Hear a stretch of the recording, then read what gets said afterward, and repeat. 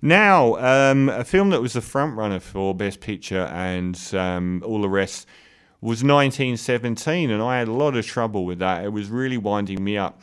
If you look back over the last decade of winners for Best Picture, I think I saw like one film that I would have said was great, and lots of films that were 6 out of 10. Films like Argo, Hurt Locker, Green Book was just crap. Just about everything. The artist, one thing that seems to win the Oscar over and over and over, they fall for novelty films. They fall for novelty films that are released right up against sort of January. So people don't have long enough to get over them. Like Gravity is a great example. Came out, everyone went mad. 2 months later, no one cared and no one watched it again. And it won Best Picture or Best Director. And that keeps happening. And I thought this whole one-shot thing with 1917 was going to push it over the edge. I really did have a worry that that was going to continue the run of really poor films that have won Best Picture or Best Director in recent times. Almost nothing.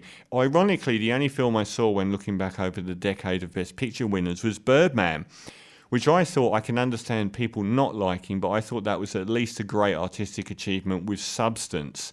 Unlike Gravity, which you watch once and there's just no reason to ever go back there. And that was a one-shot film as well, so it wasn't even original. Sam Mendes, I don't have a lot of respect for, the British director. I believe he used to be married to Kate Winslet.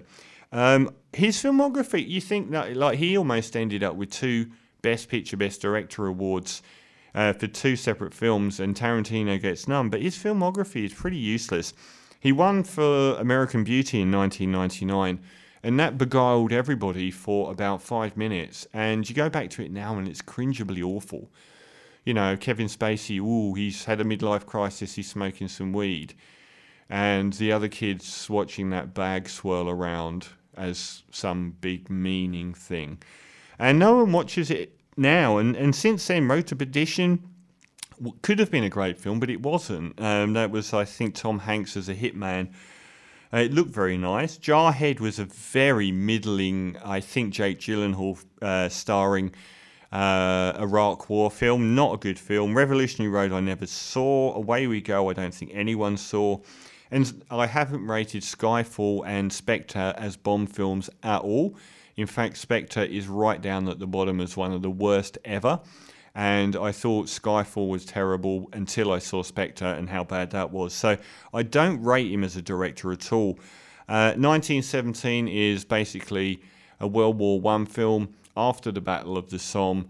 2 people at the start get told that they have to run across no man's land, and then they have to reach the battalion or whatever it is, where the kid's brother is about to go over the top and tell them that it's a trap by the Germans and that the Germans have deliberately withdrawn their troops because they've got 3 miles of fortifications waiting for this inevitable attack that's coming. No phone lines are down. It doesn't make any sense. They've got planes flying overhead. Why don't they actually, give one of the pilots the information?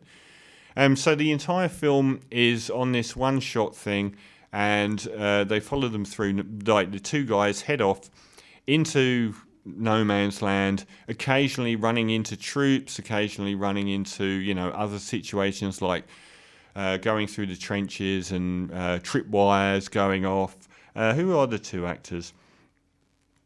There are 2 main actors in it, George McKay and Dean Charles Chapman. And one of those is terrible as an actor. The one who's got a brother in a battalion that they're trying to reach is rubbish.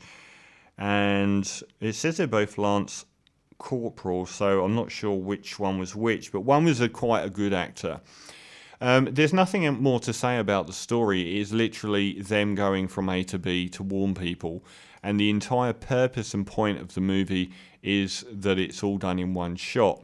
Now, not only is that a dumb thing to even do, apart from going, wow, look at me, it is painfully obvious throughout the entire movie that there are millions of points where the film's edited.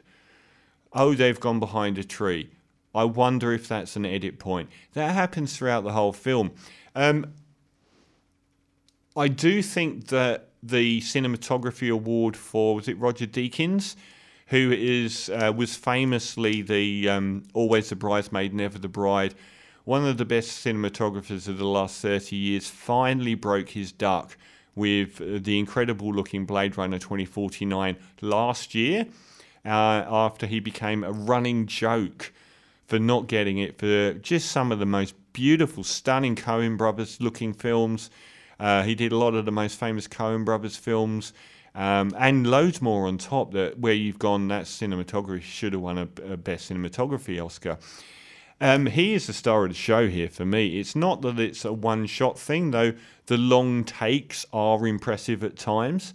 It's that the cinematography is often brilliant, particularly at night, when they're going through sort of like burning cities that look like something out of Lord of the Rings or a hellscape.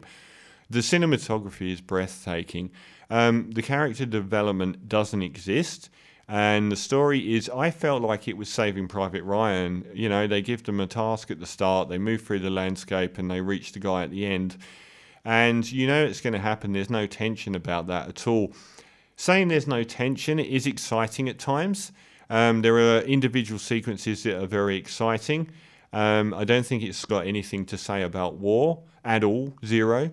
And I think even Saving Private Ryan, which I think is the most overrated film of the last 30 years, I think after the beach landing, it is completely a rudimentary Spielberg piece of crap. It's so black and white. Morality is just like spoon-fed to you. There's no ambiguity to anything that happens in that film. This, in every way, really, it's just Saving Private Ryan, except the cast is smaller and it's done in one shot.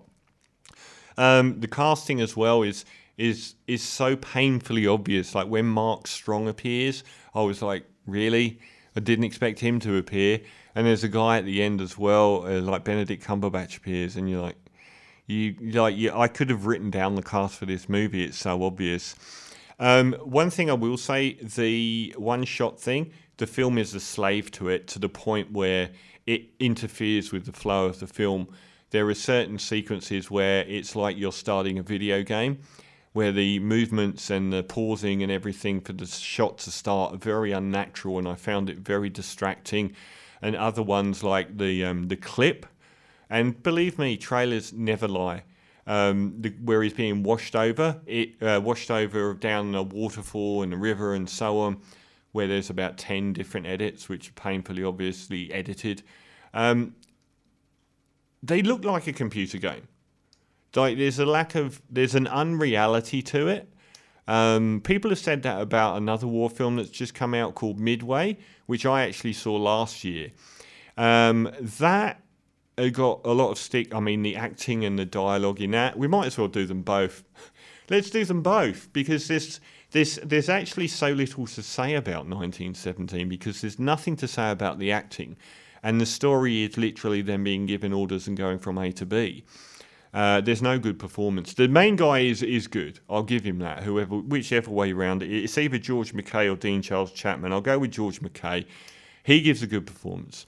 But the script is rubbish, and the encounters with people along the way rudimentary. Midway was the Battle of Midway, astonishing story, an amazing pivotal event, like D-Day, basically, importance level-wise. America could have been completely overrun or cut off by the Japanese, and instead turned the entire war with that battle. Now, that film's got a lot of stick, and it's been delayed in its Australian release until this year. It came out in September last year. Now, that got stick because the action sequences in it were called too computer-generated. I'm not sure I agree. I think that we haven't watched many World War II films in the recent era. I don't think that we've had the level of special effects that we have now. I mean, how many war films set in World War II involving sky battles have been made in the last 20 years? I'm really struggling to think of any. So I just don't think we've had that level. I thought the battle scenes in Midway were absolutely amazing. Occasionally, yes, they do look computer generated. But a lot of the time, you get the scope of the attack of Pearl Harbor, and the dive bombing on the Japanese fleet is absolutely amazing. On the ground, the acting is so bad, and the dialogue and the acting is so bad that it shouldn't be in a major film. What was going on there? It's the guy that did Independence Day and 2012 and a few other massive blockbusters, and it's a labour of love for him. I think it's worth watching if you're a war film fan. I thought the battle sequences, which are more than half the film, are absolutely stunning, and the politics and the battle itself are very, very interesting. It's on the ground when anyone opens their mouth. The dialogue and the performances are atrocious, cringeably terrible. I don't think that's a worse film than 2017. I'd probably give that a 6.5 out of 10. Purely because the overall story arc is interesting and the majority of it is battle scenes. So I think those scenes are actually really good. 1917, I felt occasionally beguiled and interested by the landscape they moved through. And that's Roger Deakins. And ironically, the one person that didn't get an Oscar nomination for this film is who was responsible for the editing. And a lot of people said, because it's a one-shot film, idiot. But it's not a one-shot film. It's made of dozens and dozens of shots that are mostly beautifully, seamlessly edited together. So why doesn't that person get a lot of the credit? The soundstage is excellent in it. Technically, it's dazzling. I think the story is poor to the point of being reductive and pointless. I didn't really think any of the characters in it were interesting. I didn't think the whole Saving Private Ryan, travelling across the wasteland to reach and save one person storyline was that interesting. And I don't think it had anything to say about war. At least Saving Private Ryan had the arbitrary nature of war when they do the Omaha beach landing and people are just getting shot. And that to me almost makes it a great war film if it's a poor film, because it actually tells you that death in war is arbitrary. It's not how brave you are, it's where you're standing and where the bullet's flying.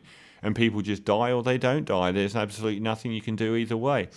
I don't think this has that. I don't think it has anything. I think they became wedded to this notion of making it look like one shot, which it clearly isn't, and had nothing else to offer at all. If it was a multi-shot film, you'd be saying about how trite the story was, how lame the acting was, how bad the dialogue was, and that it had nothing to offer. So this was deliberately, I think, released right as late as possible, one of the latest films to come out for the Oscars, just so it would beguile people. And it did. It won Best Picture, Best Director, Best Screenplay at the BAFTAs. Maybe Parasite won there as well for screenplay.